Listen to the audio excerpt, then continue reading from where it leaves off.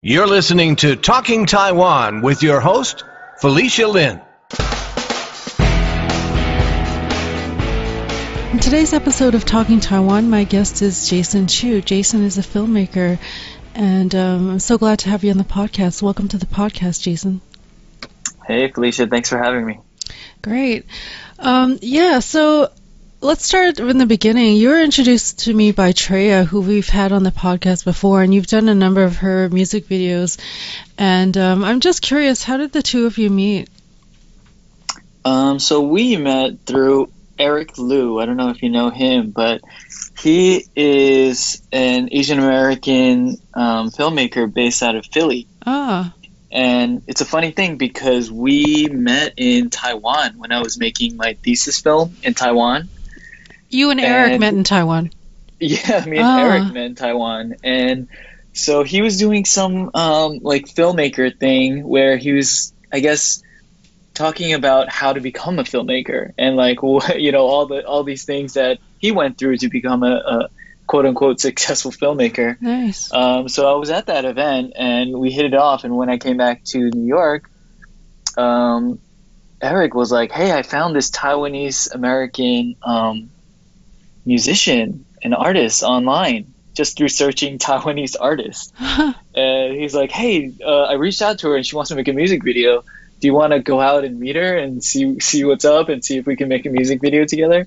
Oh. And so the first time I met Treya was at a bar where she was playing at, and me and Eric were kind of just like, we were just kind of like sidled up at the bar, just like hanging out, waiting to talk to her after her like little performance.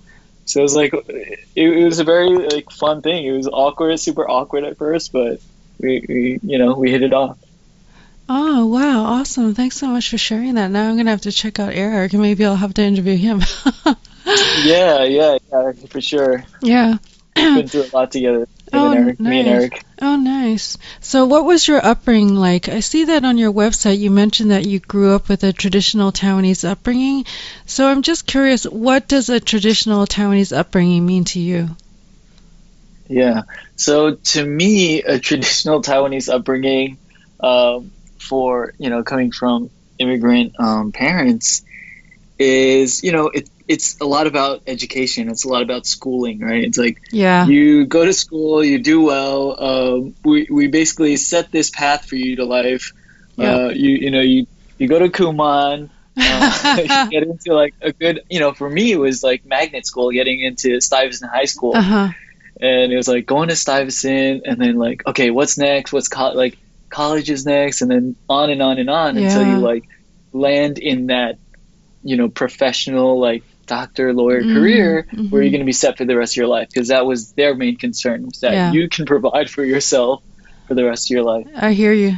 So when and how did you know that you wanted to be a filmmaker, and how did your parents react to that? So I didn't necessarily know right from the get-go, but what happened was I had a choice of going to law school. So that was the path for me, right? So it was like, took the LSATs, like ready to like just full on go to law school. Was doing paralegal work for about a year of my life. Yeah. So I was in there, I was ready to take the next step. And then I just realized like, I think the main thing that happened was that my parents were like, "Oh, so you're going to take care of this law school thing by yourself," meaning like you're going to just pay for that by yourself. Oh, wow. And that was like a real big epiphany to me. It was like, oh, so wait, now it's become my choice. Like my whole life, there weren't really any choices to be made. It was like, get into the best school you possibly can and then go forward, right? And so when it came to the point to make that choice, I'm like, wow, okay, I'm going to spend all this time, I'm going to memorize all these books I don't want to memorize, and then I'm going to get into this world that I'm not really crazy about, and this is all on me now. Now this is my choice. And I understand that came from, that's like from a very privileged way of thinking. Like, hey, you're getting this thing on a silver platter, like, why don't you just go for it? But at that moment, I was like, okay, let's hold off and let's kind of reevaluate what's going on here. And so I took a year to just kind of go on Mandy and Craigslist and do all these like free filmmaking gigs just to figure out like what the next step was. And I had a group of friends that we also made a lot of, little short films, with back then it was a DVX. I don't know if you remember that camera, DVX 100. It's like a little Panasonic camera. Wow. Yeah. We just made little movies. So from there, I made a short film, and it got into. So we did it for, I don't know if you know this, the Asian American Film Lab. Yes. It's that 72-hour short film festival. Yes, I'm familiar with them. And so we did that, and we just made like this weird little short film, and that short film won. Wow, that's awesome. So yeah, and we weren't expecting it. We just like were doing whatever we want. There was no oversight. Right? So we were just enjoying our filmmaking, and then that happened. And to me, coming from a whole life of needing that, I don't know what's the word, needing the validation, right? Like having that validation helped me be bold in being like, hey, why don't I take the next step and like apply for film school? Wow. And so that's what I did with that short film that we won with Asian American Film Lab. Oh, okay. So, like, I'm assuming when you apply for film school, you have to submit some work or whatever. So that was something that you submitted with your application. Is that what you mean? Yeah. So basically, I think it was a short film and some writing materials that you need to submit. Wow. And yeah, I applied for both NYU. Actually, I just applied for NYU. Oh. And they sent me over to Singapore. So they were like, hey, we have this new school opening up in Singapore. We don't have any spots left for the New York, but do you want to go to this new school we had in Singapore? Like, I had no idea what Singapore was at that time. Yeah, had you been to Asia yet at that point? I had. Okay. Yeah, I had been to Taiwan as a kid, and later on, like grandparents passing, like those kind of things. Like I would go back to Taiwan. Never really spent time in Asia like that. So what was that like? What was Singapore like? And being there for studying there.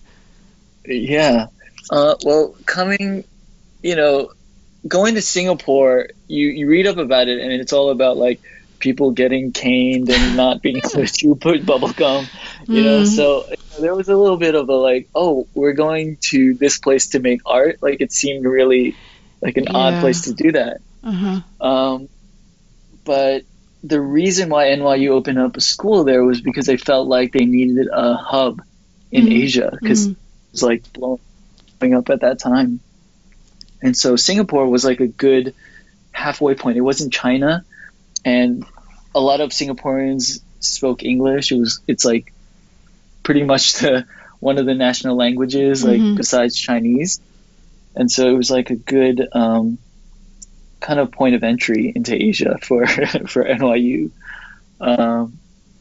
But yeah, it was a great time. It was a very privileged experience. It was really hot there, really humid, but it was a school of about 100 kids per year, and we had this whole 3-story building to ourselves. Wow. So it was just a grad school there. So it was a very unique experience. It was just us kind of there, spending Singaporean dollars, which was, compared to US dollars, Singapore was lower back then. And yeah, we just had everyone had their own place. It was like a good time, and just making films and watching films. I mean, it was really kind of a conservatory of sorts, for filmmaking. Right. What was the demographics of your class like? Well, they did try to get people from all over. Mm-hmm. and people all over Europe. Mm-hmm. There were people from African countries, Chinese country, like China. Mm-hmm. So it was pretty varied. I think it was about 50% from all over the world, and maybe 50% American. Mm-hmm. But even with the Americans, there were people from, different backgrounds. Yeah. What an experience. Sounds like quite a camaraderie. Did you keep in touch with a lot of people that were in the program with you? I do keep in touch with some. Like some are based out of New York. Mm-hmm. So we keep in touch there, but a lot of people have moved to LA. Yeah. Some are still back in Asia.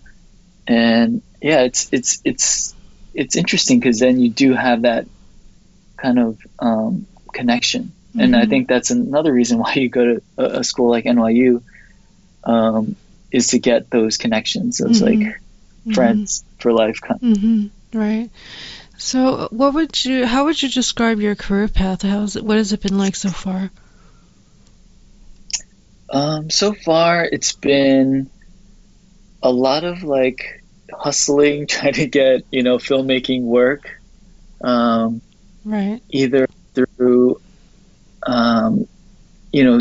productions, where it's like branded content. I mean, there's all kinds of stuff that I'm working on.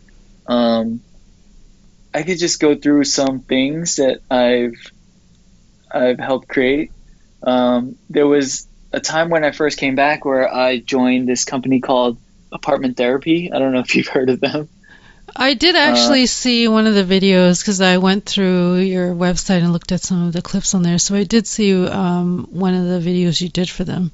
But yeah, explain for my listeners what that is. So mainly they're like food and also home related videos. So there's a lot of that. There's a lot of like stop motion stuff and a lot of recipe stuff.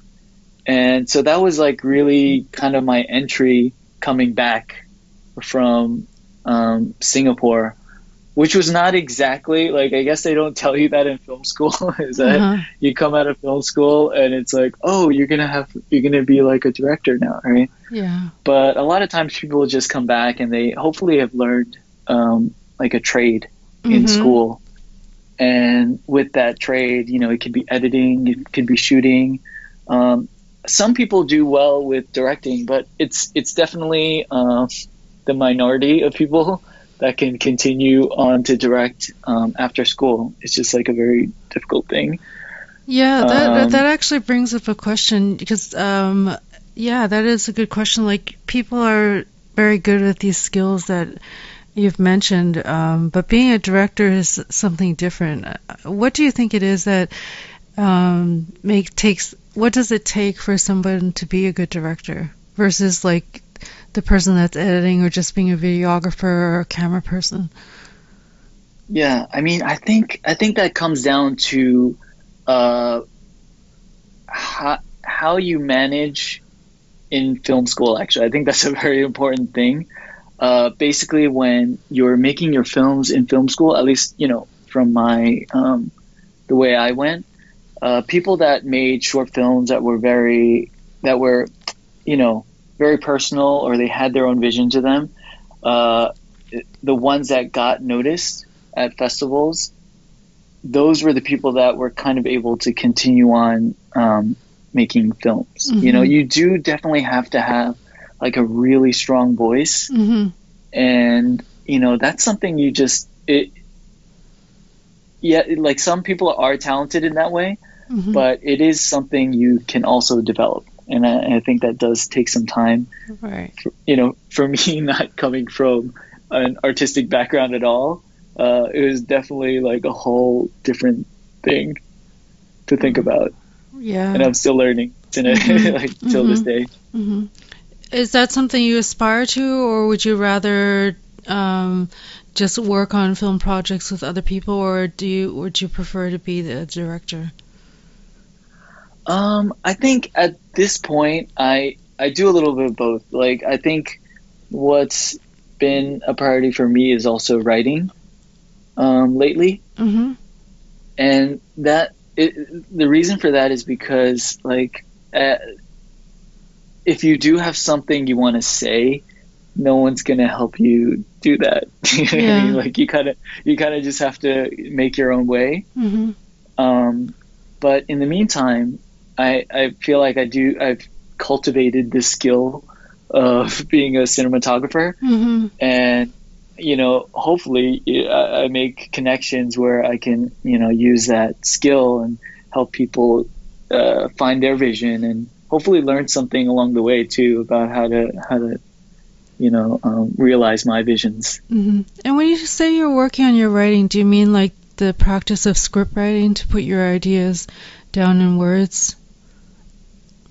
Yeah, script writing. Now, for me, it's a lot about just putting words to paper, and it doesn't necessarily have to be any kind of format. Mm-hmm. I think just like every day trying to be creative, even a little bit, it seems like daunting sometimes, Yeah.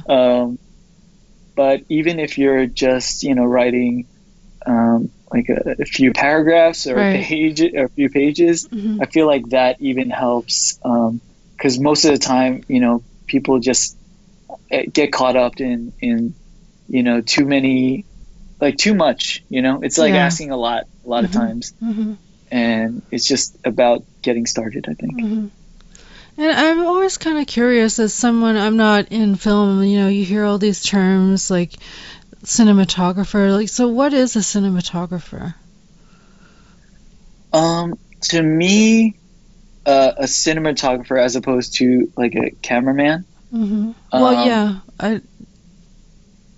I'm sure there's a difference.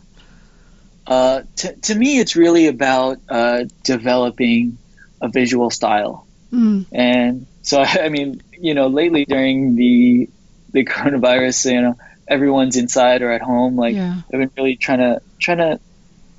There's been a lot of like Zooms or like YouTube lives, and a lot of DPs or cinematographers are at home too, and they're to go on and talk to people or other cinematographers about their craft or what they've been doing. So to me, it's like creating a visual style. So really figuring out, looking at either past movies or photos or paintings, and just figuring out, because it's a visual medium, right? Like what you're going for, and how that helps tell the story, how that's linked to the story.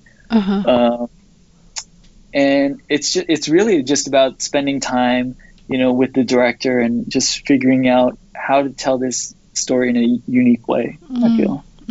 Interesting.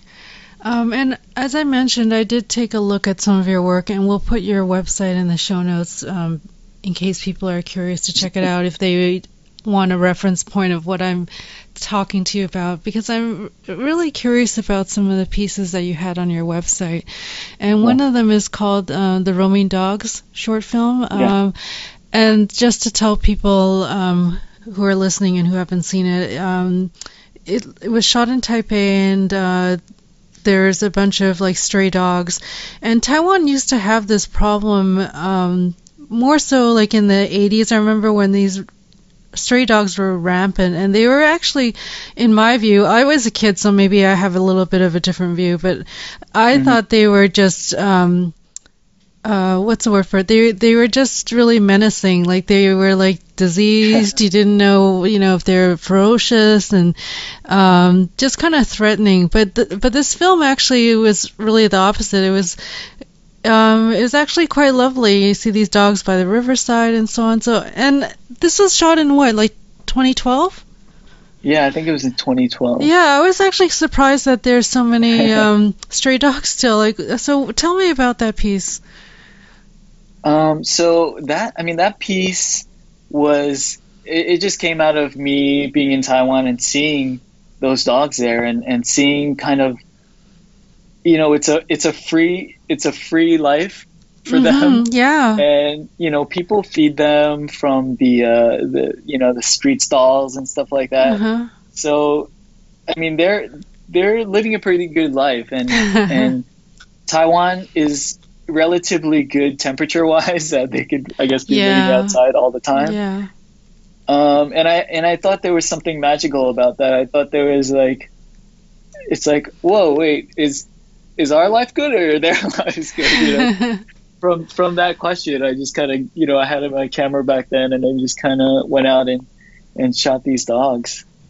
Yeah, you certainly presented put them in a different light. yeah. Because I would see them. Some of these dogs know how to cross streets. They know wow. for the light. They know how to wait for the green light to cross. Wow. I don't know how that works still, but it's just very interesting of their life. Yeah. Well, I don't know. Maybe they've evolved since the 80s. And the 80s, I don't know if you went to Taiwan in the 80s, but some of those dogs were, pretty questionable. Well, wasn't there a time where there were really rabid dogs going around? Yes, well, because unfortunately it's a bad time in Taiwan's history, but people would just abandon their dogs very easily, and that's what happened. Is that these dogs would be abandoned, and they were pretty rough because they were street dogs, and maybe they were rabid and had issues. So there's another story in there somewhere, right? Yeah. So indie film about a lost dog. Yeah. I also want to talk to you about the music video you did for Treya's song Magic. Mm-hmm.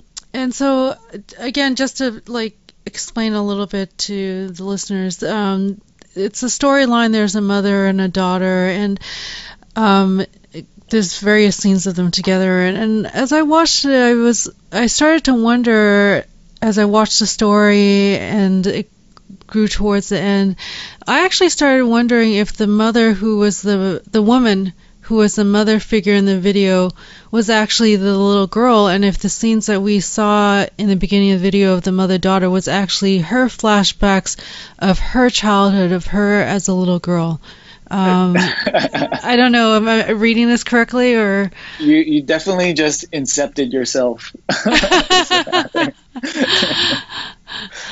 But no, that was actually Eric Liu was the director of that music video, and he had scripted this story out. And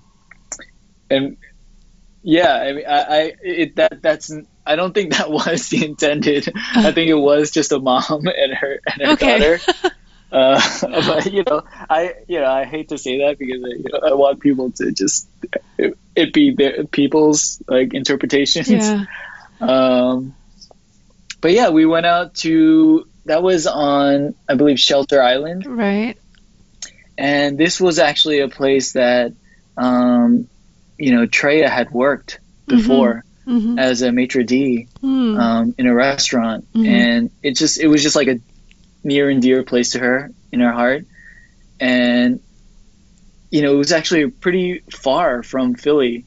For me living in Brooklyn, it's a little bit closer, but we trekked out there. I think there was another option to shoot that in New Jersey, I think, near the shore in New Jersey, but I think it was me and Trey or something. We fought for it to be out there in Shelter Island. Me as a cinematographer, because I'm like, oh, this place is beautiful. Right. Yeah, I don't know if that answered any questions. Oh, no. It's always interesting to hear how people interpret art, whether it's visual medium or something written or whatever. Yeah, it's always open to interpretation. And I also noticed, I did a really deep dive into your work, to find this one. I saw that you did a video about something called DAS, the Domain Awareness System for the NYPD. So can you tell me what is that, and who invented it, and in the process of doing the videos for them, what did you learn about the NYPD? Yeah, so DAS is basically it's this control center, at I believe it's One Battery Place. It's in downtown Brooklyn, and that's where that's where the police headquarters are. Uh-huh. And it's basically a system of monitoring. Like there's just a bunch of cameras in there, Uh-huh. and there are, monitors, to look at all these cameras around the city. And it's basically, it's a monitoring domain awareness system. Like they can monitor license plates. That's one thing. They have cameras that can, you can tell the computer like, oh, track this guy on like in a red shirt on 59th Street and like Fifth Avenue or something like that, and it'll know that it's there. So I mean, I think China has a very similar system, but theirs is integrated much more.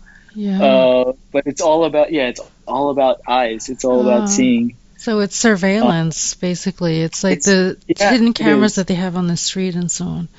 Yeah, I mean, they're not so hidden. So Okay. Oh, okay. I feel like they're not trying to hide it. Okay.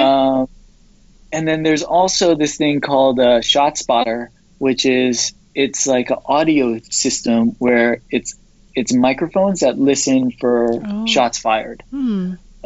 So I think the bulk of what we did on the project was on this ShotSpotter. I think that was the most interesting part. Uh-huh. And basically, when these microphones around the city, they hear shots, it would send a message or an email or something directly to the police. Oh, wow.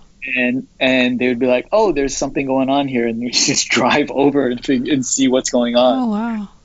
Interesting. So, me and another classmate from NYU and Eric Liu, we were just like these three Asian people. And we were all in bulletproof vests. Oh, wow. Just like inside, these police cars and driving around city looking for shots fired. Oh, wow. What an experience. Yeah, it was. And this experience was someone I had known through NYU had introduced us to the woman leading the department that heads up the domain awareness system. Wow. So did you see anything when you were out cruising with the police? Yeah. No, I mean, we definitely ran into, like, usually what happens is you get to a scene and, people are gone already. Yeah. But, the one scene we had, I mean, there was blood on the floor when I get shot. And even talking about that today is like, oh, I mean, there's more shootings today than like a year ago, Wow. And so I'm sure that system has been getting a lot of work. But yeah, we showed up to the scene and it's like I'm like trying to film like blood, and then people are in the ambulance, that they got shot. I mean, that's the thing. I was lucky enough to get to experience like, okay, this is what police deal with like every day. Wow. So that was definitely a good experience. Oh my goodness. And wow. Okay. I mean, what happened with George Floyd recently and all that, I actually chose not to watch some of those videos because I didn't want to be traumatized. But yeah, so I can't even imagine like you going out and seeing the scene of the crime and all that. Wow. Yeah. I mean, it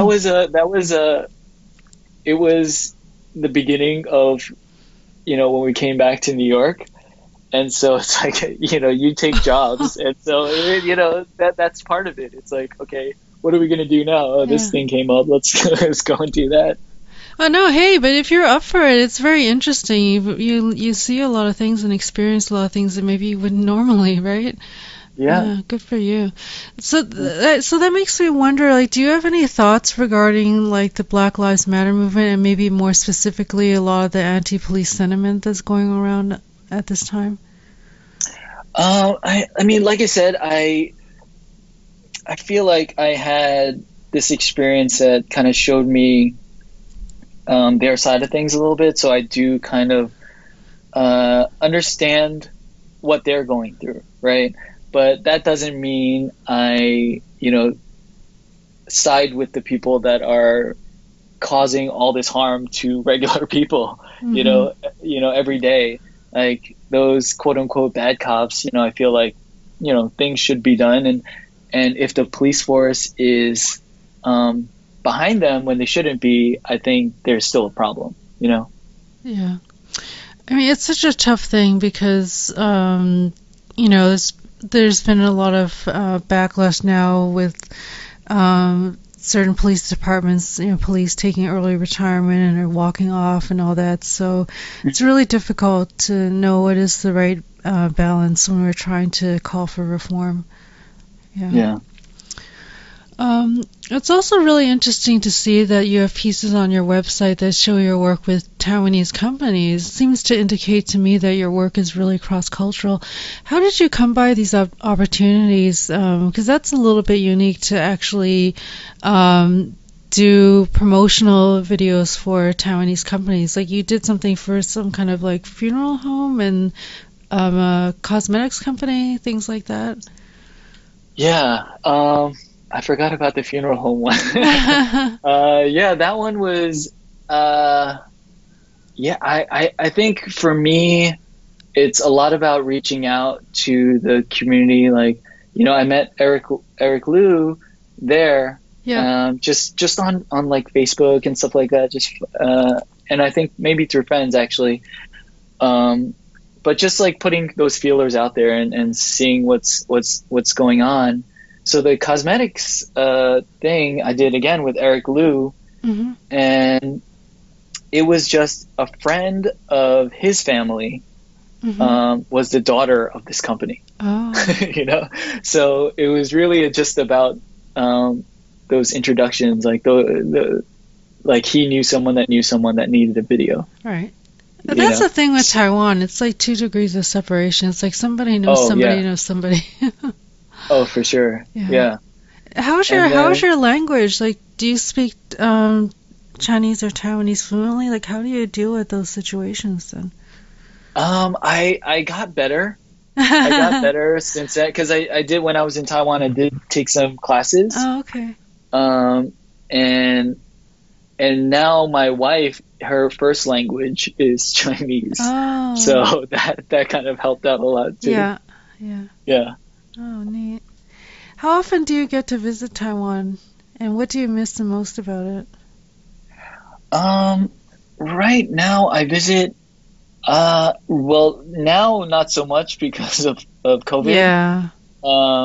But in recent years, because I hadn't met my wife in Singapore, and her family's from Malaysia. And right now my dad is actually retired in Taiwan. Oh. So that trip back is to visit all this family in Taiwan. Yeah, Most of my family on my dad and mom's side they're still in Taiwan. So I get to visit them, and then when my wife wants to go visit, her family, we do this whole like Singapore, Malaysia, Taiwan trip. Wow. Yeah, and speaking of your dad, like how did your dad or your parents like react when you decided not to go to law school and then you signed up for the film program at NYU? Was there any fallout from that? Oh yeah, it was total. it was madness. It was like, what are you doing? Why are you doing this to us? It was doing this to us? Wow. It was like a betrayal, and I joke that my dad still asks me when I'm gonna quit filmmaking and go back to law school. Oh wow. So it's still ongoing. Oh is what I'm gonna say. Oh wow. But I think what helped was going to NYU and having that like name to it. Like Asian parents are really big on like, oh, what school they go to? This is the best of whatever they want. So you gotta so that helped a lot, because now my dad can be like, oh yeah, like my son is like Ang Lee's little brother, or little like Xiaodi or something. Oh really? Like he's in that family. Meanwhile, like I've never met Ang Lee in my life. So I think going to NYU helped, but I think it's still it's like how come you didn't buy your own house already? Wow, thank you for that honesty. Listen, a lot of Taiwanese Americans can relate to this, I'm sure. Yeah. Yeah. What are some of your favorite types of projects or subject matter to work on? In terms of just types of filmmaking, it would definitely be like the narrative world. It's like definitely what I got into films for. So things with, where you're writing something and creating the story. And for me, I really enjoy thrillers and sci-fi. If you could put those two together, I'm sold. So, at this point, it's like, again, it's just hard to find those projects all the time. Yeah. And so, again, it's like if you're going to do something like that and you're passionate about it, you really just have to start and create your own. Exactly. That's what I was thinking, yeah. And who were some of your greatest influences or mentors, in film-wise, that is? Yeah. I mean, in regards to mentors, I wish there was more access to mentors. Like we did definitely have a lot of great professors in school. But again, unless you like really develop those relationships, it's hard to get in touch with them. Right. In terms of films, I mean, there's all the like greats. Like you definitely have to look back at those. Like Kubrick, Kurosawa. Like now there's like Coen Brothers. I look a lot at Korean cinema, Bong Joon-ho, and like so it's really like when you look at the world of cinema, at least for inspiration, it's like wide open. Yeah. And there's there's like a whole other world. I think it was Bong Joon-ho that was like, if you can get past the 2-inch thing of subtitles, you're opened up to another world of cinema. Right. Yeah. So it's out. Yeah, it's becoming much more global. I mean, look at Parasite, right? Right. I also see that you worked on a number of crowdfunding campaigns for different student film projects that were set in Taiwan. So it's really interesting and great to see that you're such a strong supporter, I guess, of your fellow like Taiwanese filmmakers and their stories. Like, is that something that you've like personally, like specifically sought to support, or is it just again a result of like people that you're connected to and the opportunities that come to you? Yeah, I mean, I hate to burst your bubble, but it is about like people that are around you. And from the NYU program in Singapore, there were a lot of Taiwanese Americans actually. Okay. So we were all there like trying to make the best of, we're on this side of the world. Yeah. And we're like, Taiwan's right there. And that's where all our family is, our aunts and uncles and stuff. So we all kind of went there. We were, making our little films and trying to like get funding for it. And that experience definitely was eye-opening to me. Like just going back to Asia in general and like getting back in touch with my roots, it made me more aware of my Americanness and my Asian Americanness. Sure. And so, that whole experience definitely opened my eyes to like, because there was a time where I would actually be hesitant to be all about Asian American films, or being a part of them, because I don't know, there's something about growing up in New York that, at least for me, made me maybe push that away a little bit. I wasn't like the gung-ho Asian American. So going there and seeing that, I'm actually like super American. I'm less Chinese than I'm American. I think that helped with like me figuring out who I am. That's very interesting, yeah, because this term Asian American in a lot of ways, I mean, you could say it's kind of artificial because it's just a geographic term to say all these people from Asia and they're all in the same group, like, and it's so diverse, like what is Asian American, right? So I can certainly see why, maybe you didn't identify that strongly, like that wasn't a strong part of your identity, being an Asian American. Yeah, it's very interesting. What are some of your favorite films about Taiwan? About Taiwan. Mm-hmm. Do you I have mean, some? yeah, I mean, I definitely have films that like when I think of Taiwan, I think of the first films I watched about Taiwan, Uh-huh. which was like Tsai Ming-liang, Oh. and he did a lot of. I mean, he's technically Malaysian actually, Oh. but he made a lot of films in Taiwan. I don't know if you know some of them, Stray Dogs, Uh-huh. and What Time Is It There, and Whole, Okay. and they're very. I would say they're on the artsy end though, Hmm. Okay. definitely on the artsy Oh, side. okay. Interesting. Yeah, I think I've heard of some of his films, but I'm not. Sometimes when it comes to Asian or Chinese names, it's harder for me to remember the names. Yeah. Yeah. Oh, what about films about Taiwan, like ones that are a little bit more accessible or mainstream? Like, are there any that you um, particularly enjoy or would recommend to someone who doesn't know much about Taiwan? Yeah, I mean, I would definitely watch, stuff by, I mean, just Ang Lee's featuring that Mm-hmm. woman, Mm-hmm. or Edward Yang's EE. Right. Those are some of the things that, to me, just touch on that Taiwan's past and this nostalgia Mm-hmm. that I think because there was a time where I went back to Taiwan as a kid, maybe like Uh-huh. 6 years old, and Oh. I do remember all those smells and street street stalls and stuff like that. It wasn't as crazy as it is now. It was Uh-huh. definitely Yeah. And what inspires you?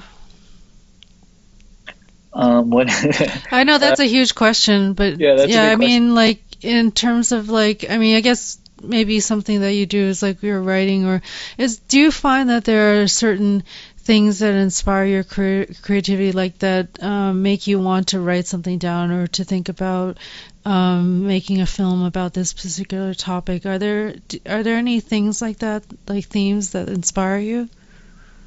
I mean, yeah, definitely. Like, I mean, films are definitely sorts of inspiration, Hmm. and books, and I mean, I feel like the question should be, where don't you find inspiration? Because Okay. for me, it's like it's such a wide open world that Yeah. like everything can be inspiration. Like going Yeah. going to museums, stuff like that. I feel like Yeah. I don't know if you don't feel that inspiration from like even during now like these crazy times when you Yeah. just look around, there's like it's so much going on, so much to be inspired by. I feel like Yeah. if you're not inspired by something, it's Hmm. you're not, That's maybe pretty you're not sad. really That's pretty looking. Yeah. sad. I like that. Yeah. Okay, let's turn the question around. Which of your works are you most proud of that you think represent you and your style of filmmaking? I feel like I'm still so in the beginning of my filmmaking career Yeah. that I don't think anything Okay. should or does define me in a way. But Okay. the things that I'm proud of is like I think I sent you a link about A Father's Son, this short Yes. film. Yeah, and actually, Um, I know Henry Chang. I'm gonna have to. I haven't had a chance to reach out to him to tell him that I am interviewing you. yeah, no, I mean he is like my godfather now because he's like growing up, you don't really get those Role models or mentors role or models, right? Like, yeah, I can't say that he's a mentor because he's never yeah, broken his wing, but right. just looking at him and his career and like just Uh-huh. you're thinking, oh, I don't have opportunities now. Like, what about this guy when he was struggling? If he was struggling with his family back then, and he was able to write all these novels, is really an inspiration. Yeah. And just being able to be on a set where his work was adapted to make this short film Hmm. was just like such an awesome experience. And yeah, I look up to that guy immensely. Amazing. So Yeah. where can we see the film, or when can we see it? So the film right now it's not finished yet. Okay. And I think there'll be a trailer coming out soon, but that has yet to be determined Sure. because this is such a weird time Yeah. and trying to figure Yeah, out the like when to timing. roll out. Hmm. Yeah, to either roll out the trailer or to send it to festivals. It's just like a very odd time for that. So Yeah. they're still trying to figure that out. Yeah. Yeah, for sure. What do you love the most about filmmaking? Filmmaking is definitely to me about collaboration and like smashing all these brains together and trying to figure out how to like create something that's interesting and watchable. Uh-huh. Yeah. Right, right. And how do you balance the work that you do? Because I see that you've definitely done some things that are commercial, and I imagine that's just a necessity, and then the more creative things. Yeah, definitely. I think it's really just about because there's no structure, right? So you kind of Yeah. just keep trying to get stuff done, and I'm Hmm. sure you know about that because Yeah. your podcast, you're like Yeah. going out those connections. Yeah. And to me, for me, um, when I came back, I had the NYU network that was here too. That was pretty helpful. And I also joined this group called Film Shop. I don't know if you've heard of Film No. Shop. No. So basically, I compare it to like AA for filmmakers. Uh-huh. Basically, you go to this group and it's about like 8 to 10 people, and there are chapters all over the city, and you kind of get together and you like talk about your projects and when you're going to complete them, and they kind of keep you on track for Oh, that. great. Yeah. Yeah, nice to have that So community. yeah, it really is about finding that community and people to push you and to help you like create your Right. things. Yeah. And it is such an odd time, the times that we're in now. I wonder, how has the pandemic affected you? Definitely, there's not as much work as there was Yeah. before. Yeah. But again, for me, it's about constantly learning. I mentioned like, the cinematographers, they're finding ways to go online and share their wisdom. Hmm. And, there's so many resources out there to keep learning. Hmm. And also during this time, also writing. So that's another big thing for me. Yeah. So are you working on anything now? Yeah, there's a bunch of projects that I'm working on. One is about Asian American fraternity life. I don't Huh. know if you know about these guys. In general, But I mean, yeah, I know there are Asian American fraternities. There's a network yeah, of them, sure. yeah. So I went to Carnegie Mellon, Okay. and there was actually we founded one of the Asian American Oh, fraternities okay. at Carnegie Mellon, and it's just a very interesting um, side of what Asian Americans need in their lives and what they Hmm. want Hmm. and how they belong. And I think for me there's a story of like um, finding out about who you are through this story. Hmm. I don't know if I'm saying it in the No, right no, way. no. I could imagine. It's interesting. I went to University of Illinois, and they have one of the largest Greek systems, but I didn't go. I didn't rush. I grew up in Canada, so that was very foreign to me. But I Yeah. do know on a superficial level, like a little bit about like the whole Greek system. But yeah, I don't think anyone's done anything like that on like the Asian American fraternities. That's interesting. Yeah, I mean, it would definitely be a way for like me to unpack a lot of things, Uh-huh. because there's like just so much going on there.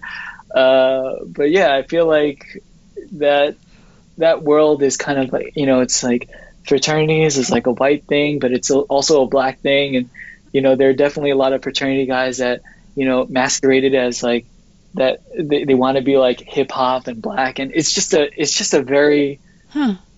like interesting world that us Asian Americans got dumped into. Right. Yeah.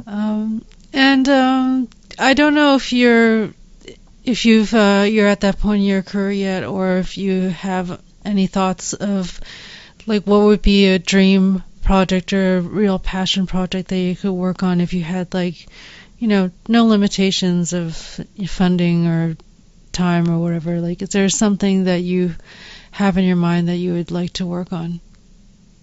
Yeah, I think it would be some kind of sci-fi thriller, which I'm currently working on. Okay. But there's also this idea of not waiting around. I think. Yeah. I don't know if you know Ava DuVernay. Yes, absolutely. Their 13th. Yeah. Yeah. She's been doing a lot of great documentaries lately. Yeah, and also narrative features and also big budget, movies. Mm. And so she came from the world, and she was in a similar place, I feel, where it's like, okay, the cavalry's not coming. Like, you can't wait for anyone to do anything for you, And now, during the pandemic, for me, I'm starting to learn about virtual production. Mm-hmm. So it's basically what they did on The Mandalorian, the Disney Plus show, where they have like giant screens, and now they're, pushing video onto those screens, and you're shooting it live. Wow. Like live, actors on those backdrops, where it used to be like green screen or something like that. So there's always things to be learning about, and for me to be learning about that, it's like, okay, if nobody comes, there's no budget, like, is there a way to do this on our own, Yeah. Because it's always a challenge, like where to find money. Right. Well, yeah, but we never know, because like as technology develops and becomes more accessible and more attainable, because hopefully it becomes more affordable, this could change. Yeah. Yeah. What words of advice do you have for others who are interested or thinking about becoming a filmmaker? I think, if I could provide my advice from the little experience I've had, I would say, it would just be like, are you doing it? Like, just ask yourself that question, are you doing the thing that you want to do? And if you're, you just have to find time or, learn about whatever you want to do. It's every little step, I feel, is like a step in the right direction. You know what I mean? Like, every little project you can do, or if you want to do filming, like, it doesn't matter what it is. And again, like, people from, that film shop group, people that I met, they're just, they don't have resources, they just like, you're just like, they're just doing it, and then they don't have to ask that question anymore. Mm-hmm. Okay. Do you know what I mean? Like, to get started, they just got started. Right. Yeah. But I'm sure it can be a challenge. Like, this is a reality, especially with the pandemic, and can be a challenge. So what? I'm sure sometimes that happens. Like, what happens when you have those days when you feel like it's a challenge, or I need to find some project or things to do, and how do you push through that? I feel like I do that. I push through that by just doing stuff that I care about. Mm-hmm. Yeah. Like, just finding stuff that really interests me, because otherwise then it's like, oh my God, it just feels impossible sometimes. But yeah, if you don't have those interests, it's just hard for anyone else to motivate you. Do you know what I mean? Yeah. Thank you so much for all of your time. Where can people, and how can they learn about you and your work? I have that website, jasonchu.com. It's not really been updated, but that's the first place. And I am planning on updating one of my Instagrams. I'm really terrible about that. I should really get on that. Are you active on any other social media platforms? Can people find you on others? It's really just on Chu Chomp Okay. on Instagram. Okay. Yeah. Okay. But again, I don't update that at all. So I'm gonna, there's gonna be another one coming up, but we'll see. Yeah, great. Well, thank you so much. I appreciate your time. Yeah, thank you, Felicia. I've been speaking with filmmaker Jason Chu. To learn more about him, visit his website, jasonchu.com. And for any links to items mentioned in this episode, visit our website, talkingtaiwan.com. If you enjoyed this episode of Talking Taiwan, please take the time to rate and review us on Apple Podcasts. Thanks for listening to another episode of Talking Taiwan. I'm your host, Felicia Lin. Talking Taiwan is brought to you by Forumosa.com.